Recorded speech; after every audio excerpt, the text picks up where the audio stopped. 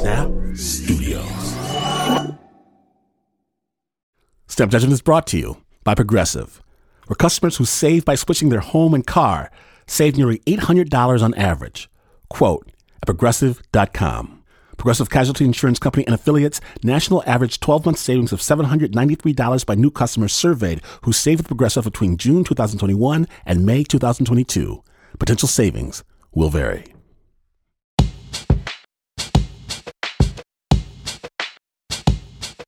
Okay, so sophomore year, Grand Valley State University, and on the laundry room bulletin board, I see a poster about jobs available in food services.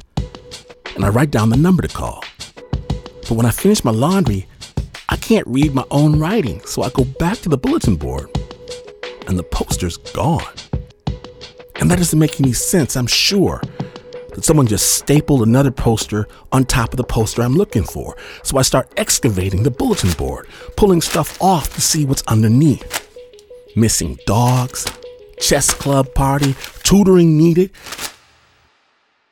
And I see half a sign, and it says, apply now, fellowships to Asia. And I don't know why, but I look at that sign, and I do need to get out of Dodge. The likelihood is less than zero, but so what? I pull a tab from the sign, and I do apply. Later, I'm told to meet at the dean's office, and a man comes out and congratulates me on being chosen for the Asia Fellowship, a year-long trip. Whoa!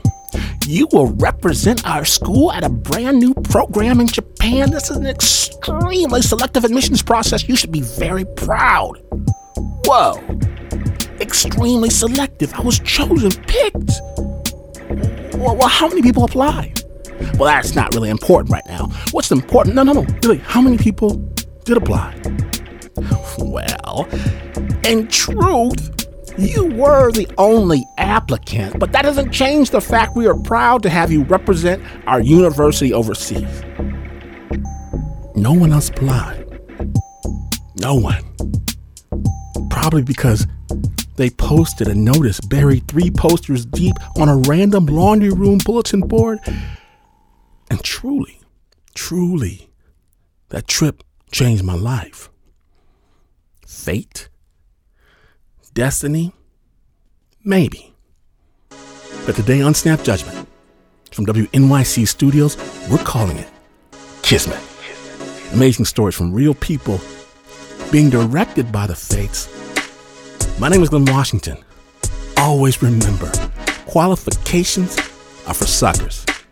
When you're listening to Snap Judgment.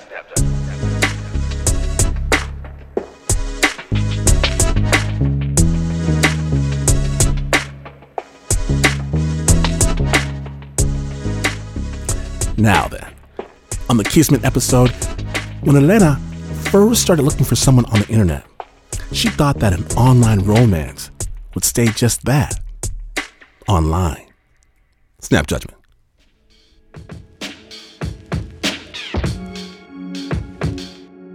I remember the first time I saw Meg's profile.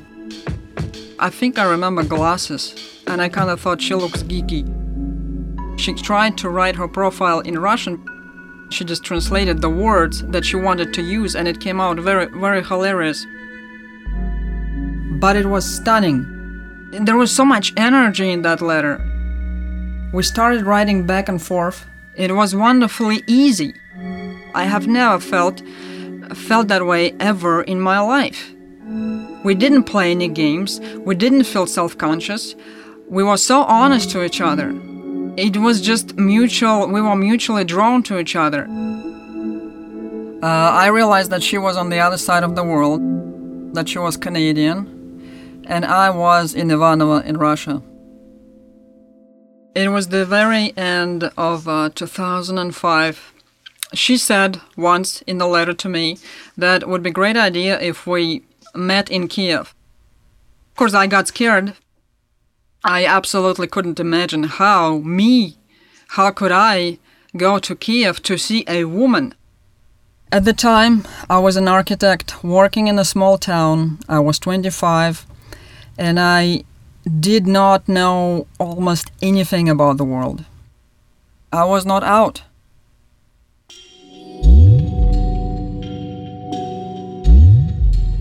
I told her that simply my society will not allow me to be with her. She tried to play it cool and she told me, well, whatever then, if we part, that's fine with me. And you see, the thing is, because she said so, I realized if I will let her go now, I will lose her. And so I decided to go to Kiev. Of course I had to do it in secret. If somebody finds out in Russia that you are gay, your life turns upside down instantly. Children lose their home. If my mother knew that I was homosexual, I could end up on the street, without documents, without job, without any money. But it didn't matter to me anymore. I knew that I need to see this woman.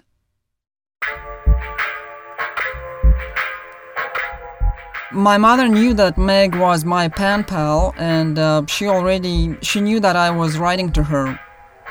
I think me and her were walking to work, and I told her that I have bought the ticket and that I'm going to see Meg, and that I was going to practice my English with her. She was cranky. She said, spend only 2 to 3 days and come back immediately.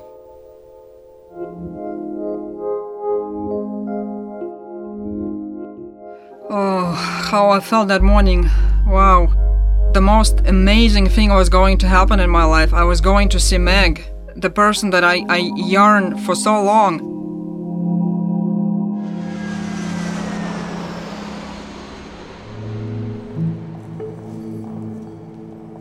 When I landed in the Borispol airport, I could barely walk, and I felt like my legs are made of cotton. The first time when I saw her eyes, she wear glasses. I remember the first thought that hit me, she doesn't look anything like her pictures. She recognizes me immediately, and she just gets this incredible grin on her face. She puts her arms around me, and I put my arms around her, and she's taller than I expected. It's like lightning went through me.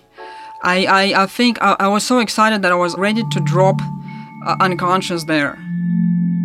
She's actually kind of shaking, and I just remember holding her, and I think what I said was that it's okay now, it's okay. We get to the apartment, and there's Elena and I standing in the hallway, and it's just and just sort of almost take each other in. That was interesting. Awkward. For me, it was very awkward. We didn't even know what to talk about at first. I remember thinking that I am obligated to kiss that woman.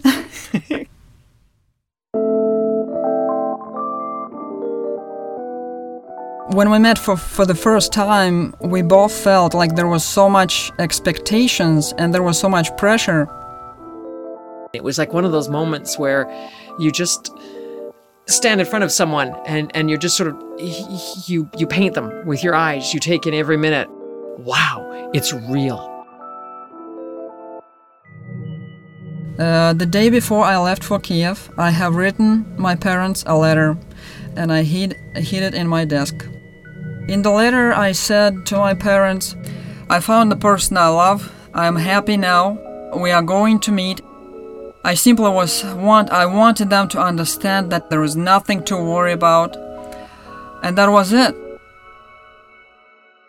In fact, I remember even crying while typing it.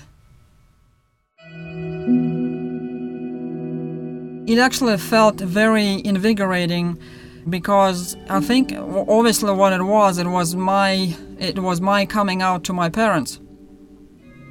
I hid the letter in my desk before I left for Kiev. My idea was when I was going to be in Kiev, I would phone my mother and I would tell her that that's where it is and that I want her to read it.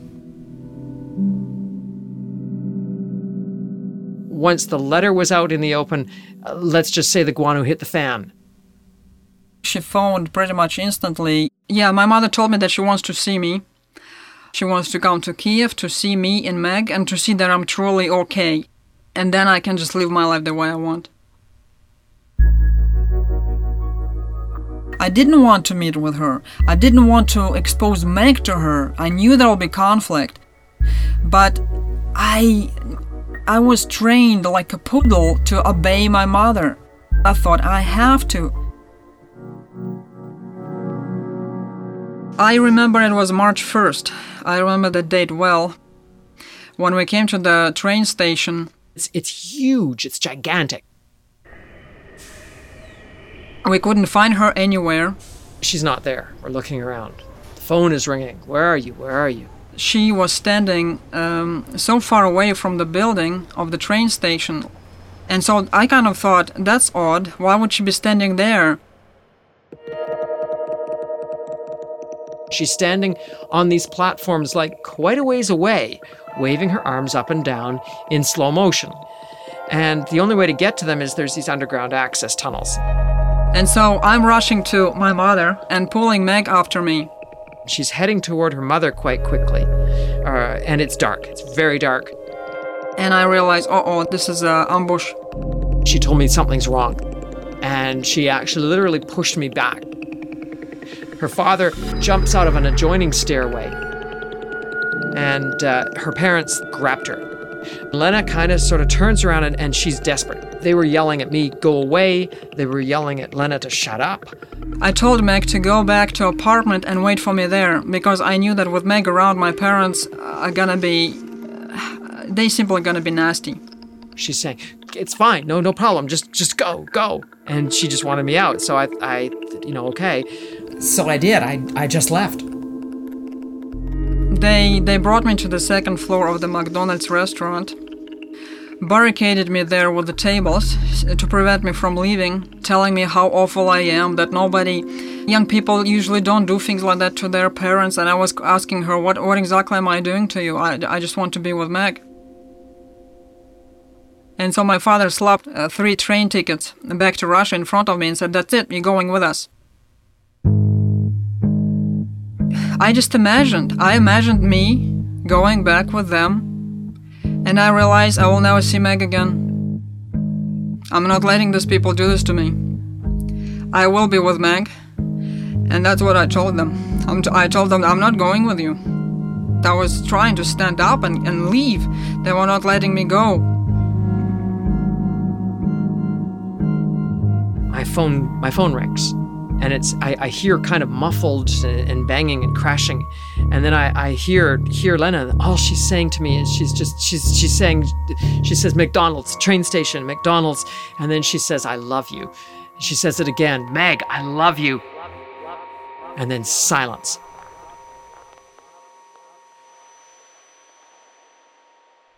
Romance, danger, and McDonald's? Don't miss a moment. Snap Judgment, the Kismet episode continues right after this break. Stay tuned.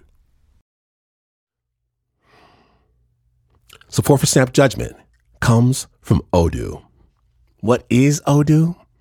Well, Odoo is an all-in-one management software with apps for every business need. Odoo has apps for CRM, accounting, sales, HR, inventory, manufacturing, and everything in between. And they're all in one easy-to-use software. And the best part about Odoo?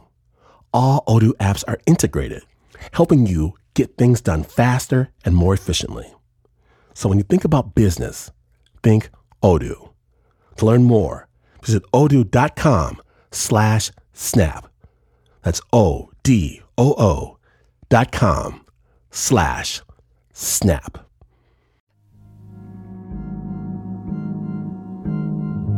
Welcome back to Snap Judgment, the Kismet episode. When last we left, one couple is desperately trying to communicate. Snap Judgment. She says McDonald's, train station, McDonald's, and then she says, Meg, I love you. And then silence. It was like I had been slugged in the gut, and I couldn't believe that I had left her. So I went back to the train station. I found McDonald's. I went up to the second floor. I see half the upstairs eating area is filled with people literally crammed up against one side of the restaurant, and the other half of the restaurant is sort of empty except for Elena. Lena's a mess. She's got makeup running all over her face. She's crying, and she's jammed against a wall in the corner. She's trying to stand up, and her father shoves the table against her. I didn't know what to do, and all of a sudden a fist comes out of nowhere and just floors me. Her father, he was wild, and the guy had just slugged me. I looked around at the people dining, and everybody's just sitting there munching on their McHappy meals. I just said, Militia, we need the police. Nobody did anything. Her father then pulls out this photograph that I had sent Lena. And he's showing it literally almost around the restaurant and saying, criminal, this is a criminal, help us, this criminal is after us. After the attack, we got taken to the police station nearby. Being at police was a torture. It was so stupid. They held us there for so many hours. I believe it was they couldn't find anything to charge us with, and of course I'd also paid the bribe, which is why I'm sure they let us go. A few days later, obviously, I checked the bag. The passport was gone. Of course, I knew that my mother took it. We went to Canadian consulate. Got to the embassy, and we spoke to one of the staff members. And when she was basically telling us that you're cooked in Kiev, you need to get out. She said the police were corrupt, that they would know where we were, and that we should not go back to the apartment, that her parents would be dangerous. Her official position was, let us get you on an airplane and get you out of here. Canada would officially help evacuate me from Ukraine. Without a passport, they couldn't do anything for Elena. Why didn't you just leave, Elena? You just met. You don't owe her a single thing. You could have just left and been on your way. Why didn't I do that? Well, I loved Lena. There was no way I was going to feed her to the jackals. The only way she could make it was with me. I knew what we had to do. First of all, get out of Kiev where they could find us. And second of all, then get out of Ukraine and find a way to Canada. We had to find a way to get me to Canadian soil on our own, and nobody else would help us but ourselves. There was only one other option, and that was to go underground. I had no idea what we were doing. We were like the Marx Brothers. We switched clothes. We colored our hair. We hung around the train station, and Lena approached women who looked like her, and said, "Hey, do you want to sell your passport?" We thought about stowing away on a freighter, buying an airplane, hiring people smugglers. The ideas that we were coming up with were simply outrageous, but we were looking for any way out of this mess. Why can't you go back to Russia and just get a visa there? You can go to a different city, you can apply for a visa, and then just fly out. I think what people don't understand, what it actually takes for a Russian citizen to get a visa. I would say it's about 20 documents you have to provide. My parents tried to kidnap me, part me with the love of my life, and why don't I just go back home and collect all those documents for visa? How stupid is this? I mean, I was actually manhandled by these people. She's sort of saying, well, what are we thinking of doing? And then it just kind of hit me.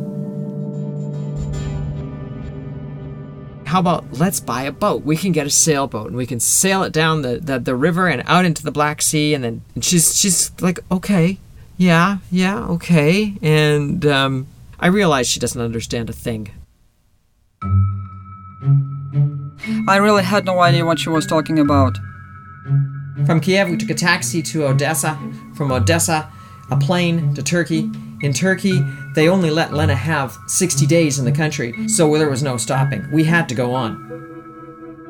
We went to take a look at potential boats we could use to get to Canada.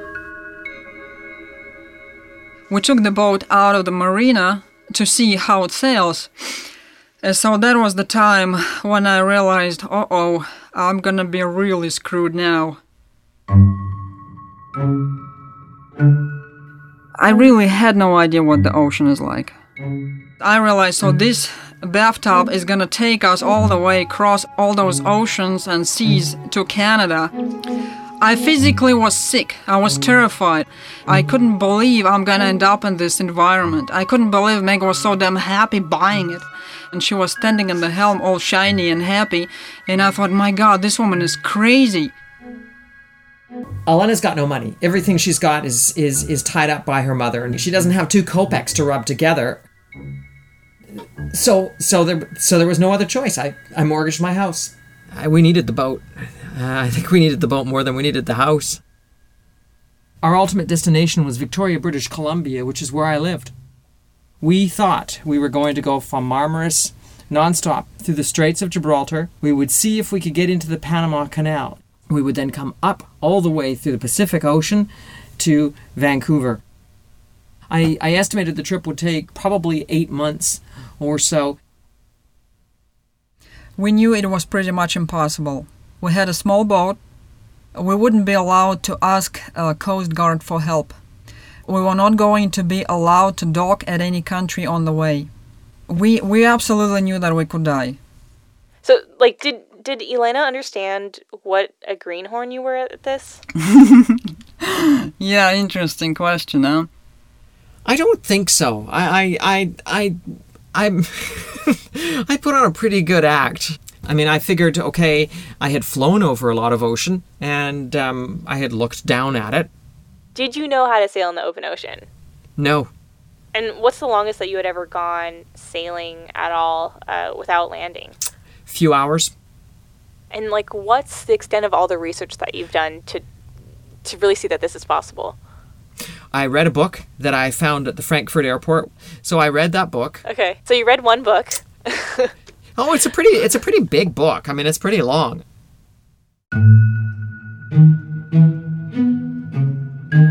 We packed everything we could think of. We packed over 2 metric tons of food. Tons of milk, tons of juice. Over 100 rolls of toilet paper. Canned vegetables. Almost 100 gallons of UHT milk. Cookies, rice, pasta. I don't know why we had this, but we had literally great big bags of sealed Kalamata olives. There was somehow, there was this strange feeling that we can do anything. I realized that I can be master of my own life. And the fact that it was going to take just 1 year to get to Canada, it didn't bother me at all. I was not afraid anymore. When we were leaving, we only had one Turkish tradesman come to see us off, and it was because there was some last-minute welding to do. His name was Kamil. He's this great big man. And he was so worried. He was so worried about things. And he didn't speak much English. And he was checking things on the boat and tugging at things and saying, good, strong, good. And then he'd pull on something else, good, strong. The sun was setting, so the sky was all orange. The air was perfectly still. Heat is just starting to sort of settle down. Everything starts to almost refresh at that point. And everything is incredibly quiet. Only the sound of the engine. And he gives us hugs, and he helps push the boat out. We're disappearing toward the breakwater in the marina, and he's standing there on the dock. He's holding these tools in his hands, and he's just standing there. And we can see that he has tears in his eyes.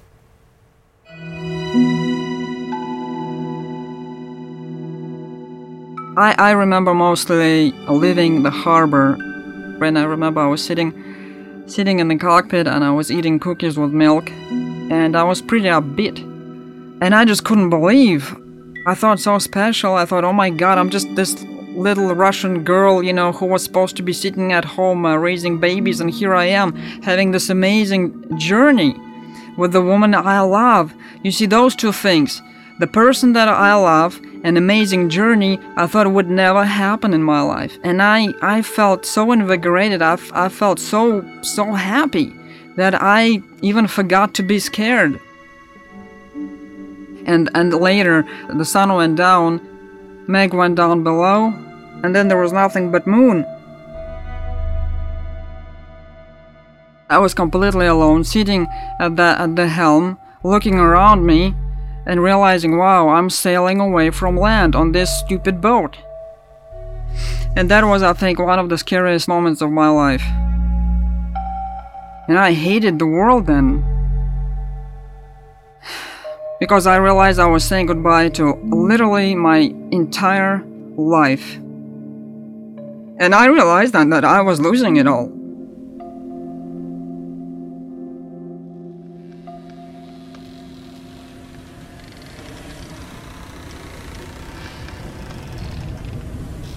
With every single day and even hour that we were spending on the boat, we both were becoming more confident. We were learning how to sail.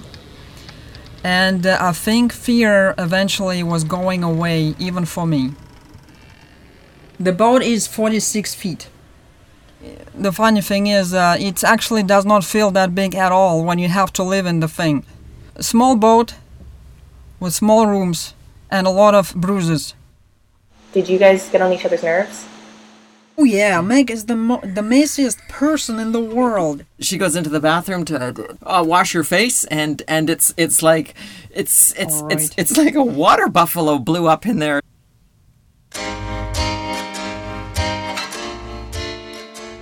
Yeah, the boat it's actually indeed is very boring. Not much to do. I mean, I guess what saved us is having computers. They were entertaining us. I think we had some games. It was Sims. I don't know if you played it, but it's actually quite a nice game. Because it allowed us to have a life among people and on land. I guess my favorite thing was to just to create a home, like you have to build a house and then choose the furniture. That was wonderful, and I also loved to feed her, that character. And I like to order pizza. and I remember, I think we actually had Meg character too in the same village, and we would meet together and have fun. I think mostly what we were doing there in the game is watching television together and cuddling. Yeah, it's a hilarious game. I would say it could be November. We left at the beginning of July. And by this time we're pretty seasoned sailors. There's not much wind. We're basically drifting along. So we're not used to seeing other boats except freighters, and they might sort of come and go kind of thing. And it's very light winds, barely moving. And it's a quiet morning, and this target starts showing up on the radar. And I don't know what it is, because it's not moving like a freighter would, and it's moving fast. And it's coming straight at us. I'm scanning the horizon with binoculars. I don't see it. Finally, it's about 7 miles out, and I start to see this little thing on the horizon, but what I see more than anything is this big cloud of smoke behind it. And it's not changing course. Saw or experienced the boat approaching us so fast. Please identify yourself. This is vessel, whatever. And it was always just silence, silence, silence. There's no way we can outrun this thing. Nothing we can do. I had a fire extinguisher. That was the only thing I could think of as a defensive weapon. So we both go up and we sit in the cockpit and we wait. And I think we were absolutely still, statues frozen on the bench. I don't think we made a sound. I don't think we moved. And the only parts of our bodies that moved was head and eyeballs. And this vessel comes over the horizon, and it's making just this ungodly racket. So it's this big steel patrol boat. It's probably 50 feet long. It's got lots of rust all over the place, and it cuts its engines, it slows down, and it starts circling us. On the front of it, it's got a tripod-mounted machine gun with a guy standing behind it. There's other guys standing on the deck with various weapons, and they're not saying a thing. And they're sort of looking down, and they bring this boat back to an idle, and they circle us slowly, just at idle, chug, chug, chug, chug, chug, chug, chug, chug, chug, chug. And our little boat is bobbing away in the waves that they made. They didn't say anything. We didn't say anything. Everybody just stared. They circle us 2 or 3 times. And somebody from the flybridge, I assume it was the captain, he also was carrying a gun. He just snapped something. The engines on that boat revved up, and it just tore off. And it just went back across the horizon and left us alone. We just went below, and I think we crawled into bed and held on to each other and just shook.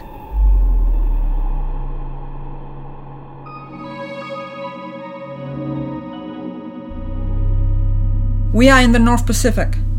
We're almost there. We were 2 weeks away out of 10 months of hell at sea.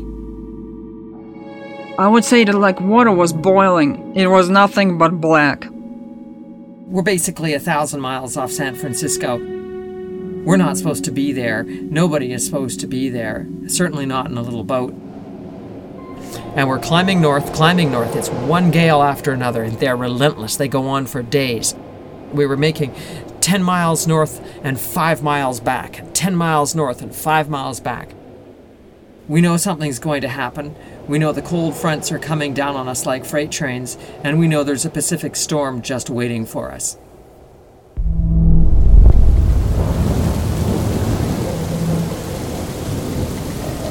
The wind picked up. It got to over 55 knots, and it overwhelmed Lena.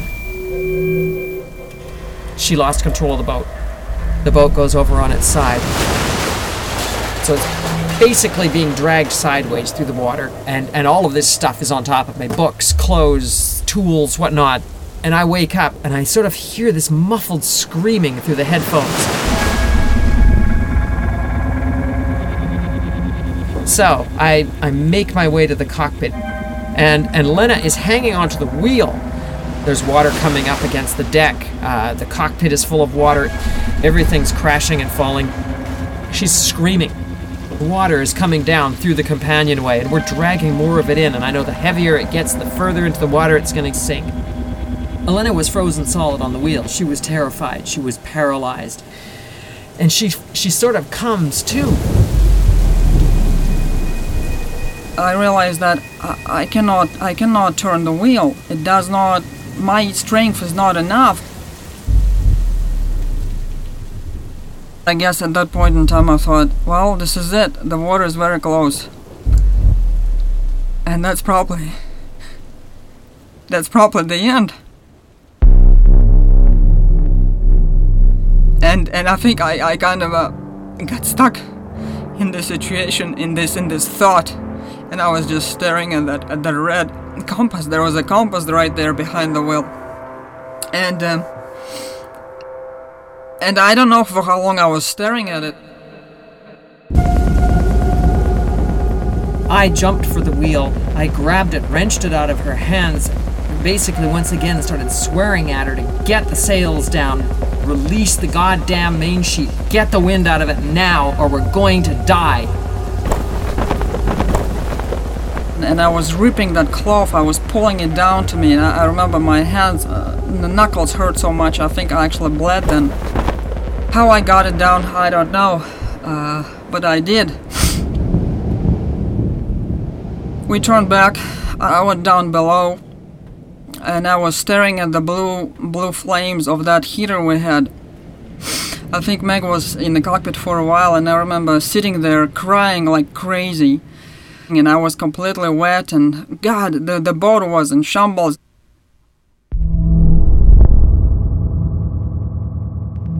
There was a foot of water down below. The floorboards are soaking. And the electrical system is shot. Everything is... I mean, it was literally... We were wrecked at that point.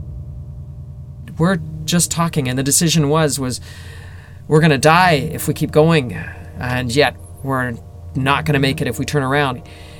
I told her I thought we could.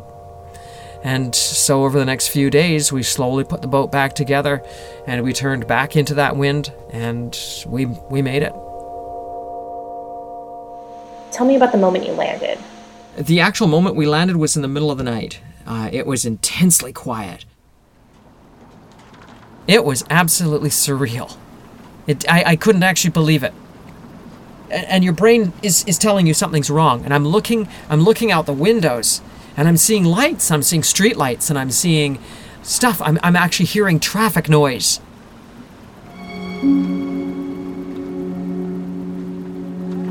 We can see the lights of Victoria. They're all spread out. I mean, that's it. That's my hometown. It's just like, wow.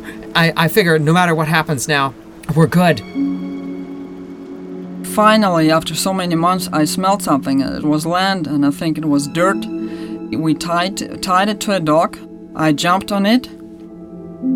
I made a few steps, and the dock was moving under my feet.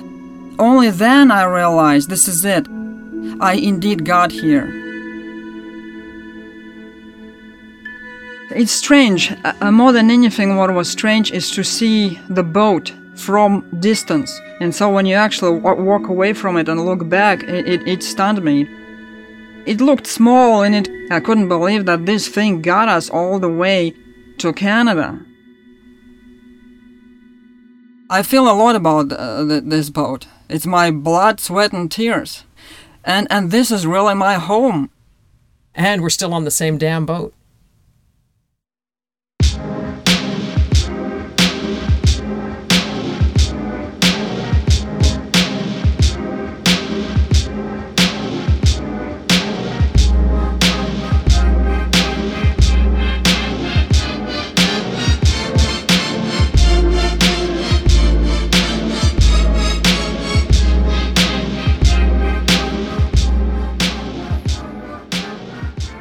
Very special thanks to Elena and Meg, who are still traveling on their boat. Elena has written a book about their adventure. It's called Talking to the Moon. She and Meg also have a website where they've mapped their journey to the smallest detail. Find out more at snapjudgment.org. The original score on that story was by Leon Morimoto. The piece was produced by Liz Mack.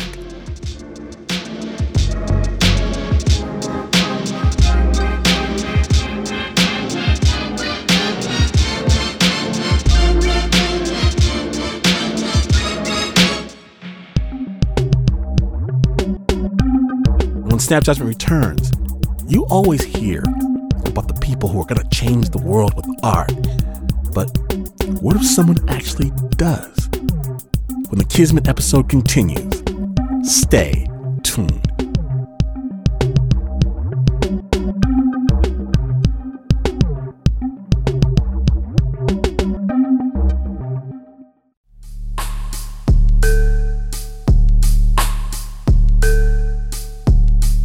From WNYC Studios and Snap Judgment's underground lair, welcome back to Snap Judgment, the Kismet episode. My name is Glenn Washington, and today we're exploring those remarkable times in life when things seem a little bit too fixed, too planned, too fated. Our next story is about music, but don't put on your dancing shoes quite yet. The Hungarian composer, he dreamed of changing the world with music. Please note, this story does allude to some mature content. Sensitive listeners and children are advised.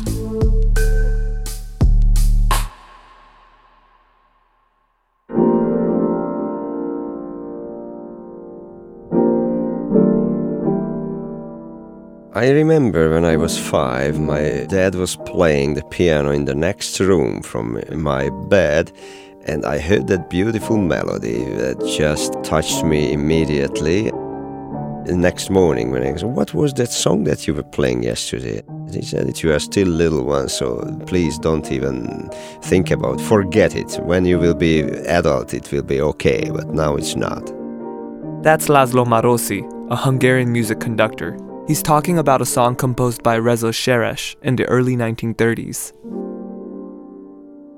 Rezső Seres was growing up in a very poor Jewish family in Hungary, but he didn't go to school to learn the piano. He himself just was sitting from the piano and with the right hand started to discover the keyboard, what kind of sound is coming from what note. There's not much known about Seres's early life, except that he aspired to become a famous songwriter. So he did what other aspiring songwriters did. He moved to Paris. Paintings, arts, theater, everything. Paris was the center. He had a girlfriend with him, so he thought that the doors of life are opening for him. In Paris, Seres composed many songs, many of them now unheard of. He was trying to live the life of a big-time composer, but there was one problem. He was not a big-time composer. Everyone thought, who is this amateur? He didn't really succeed in Paris. He did not succeed at all. His girlfriend nagged him constantly, telling him to give up his dream, get a 9-to-5 job. But he wouldn't have it. Either he'd become a successful songwriter and change the world, or he'd live out on the streets. When she saw that he didn't become famous, he didn't got the money, he didn't succeed the way how they expected. So she just said, okay, bye-bye. And bye-bye went the love of his life. The day after their breakup, which happened to be a Sunday, Seres found himself alone in his apartment. Like the many fruitless times before, he started tapping away at the piano, trying to capture the emotions from the fresh breakup. And that moment, in that gloomy afternoon, on that Sunday, a sad and mysterious melody started to appear in the mind of Seres. Inspired by the melody, his poet friend helped him write the lyrics. They would call the song Somoru Vasharna, or Gloomy Sunday. The beginning of the song, a beautiful, inviting, dark sound with those ascending arpeggio of a minor chord. Szomorú vasárnap 100 fehér virággal, vártalak, kedvesem, templomi imádon. All together, the melody, the phrasings, the text that he uses there to describe his pain and his sadness is just so lovely. And it's a very sympathetic way stated everything. No complaining, still offering the love. I know that you left me, I know this all, but please know that I love you forever and my love can't be stopped even if I am dead. Don't close my eyes because my love will still go through my dead eyes. Beautiful. Seres went to many different publishers to try to get his song recorded. They all turned him down, saying that his song was just too emo. But finally, he got his break and is recorded by the top Hungarian pop singer, Paul Kalmár, and many others. The rest is history.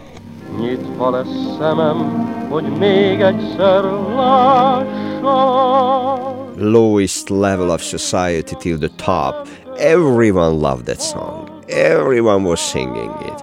The radio played it in the 30s almost every day, everywhere where we went. There was no one social gathering and the Gloomy Sunday was not a song.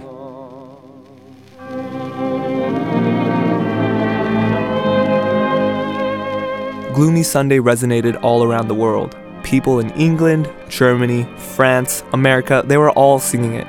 You will forget all your pain and you will be just sad, very sad. But it's a beautiful sadness and you can cry and those tears will clear your mind. It's beautiful. I love that. Seres's dream of becoming famous had finally come true, and perhaps now he could win back his girlfriend's love. But that's when it started to happen. People started committing suicide. There's the story of a Hungarian shoemaker who left a note at the scene of his suicide, quoting some of the Gloomy Sunday lyrics. In Vienna, a teenage girl drowned herself by clutching a piece of the song's sheet music. One man shot himself after telling relatives he couldn't get that song out of his head. A woman in London overdosed listening to a record of the song skip over and over and over and over. A young shopkeeper in Berlin hung herself in her apartment to sheet music to Gloomy Sunday in her bedroom. We don't even know the exact number because not everyone was discovered. At least 19 suicides have been linked to the song, although many claim hundreds. We'll never know. Others say the Great Depression had a role in the deaths as well. Soon, the song became widely known as the Hungarian suicide song and was banned on BBC Radio. When asked about his infamous song, Cherish said, I stand in the midst of this deadly success as an accused man. This fatal fame hurts me. I cried all my disappointments of my heart into this song, and it seems that others with feelings like mine have found their own hurts in it. So the story goes, Cherish tried finding his ex-lover who had inspired him to write Gloomy Sunday. But to his horror, she too had taken her own life with poison. And she had the music Gloomy Sunday with her.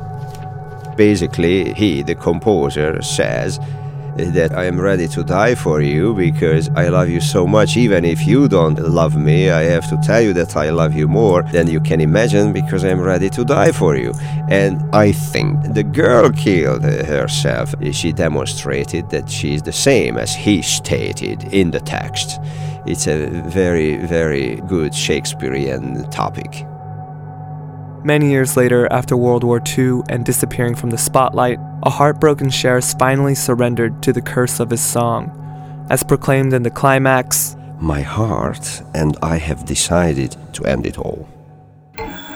He jumped out of his window of his apartment, but he survived. But while recovering in the hospital, he choked himself to death.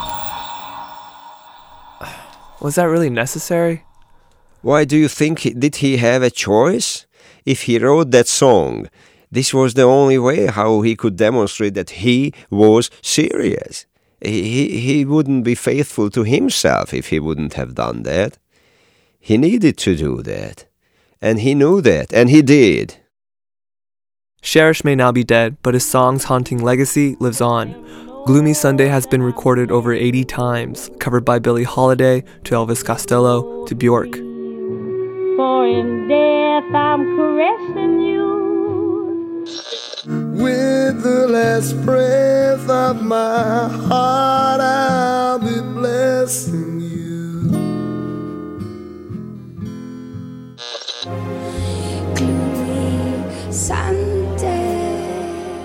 Although they've tacked on an extra verse to make the song PG. Apparently, the death mentioned in its lyrics was just a dream. I was only dreaming. Oh no, it's a cheating. You can't say after Romeo and Juliet, oh sorry, I was just kidding. Wait a second, you were not kidding. It's part of the human life. You can't have everything happy end. He should come back and just tear those pages to pieces.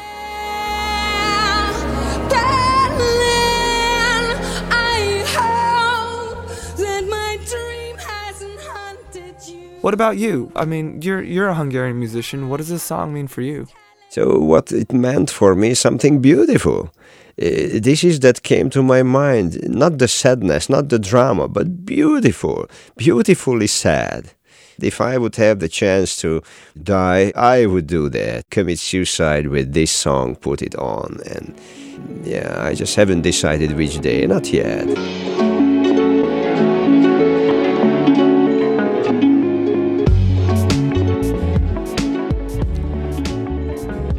Thank you so very much to Laszlo Morosi for telling us that story. That piece was produced by Davey Kemp.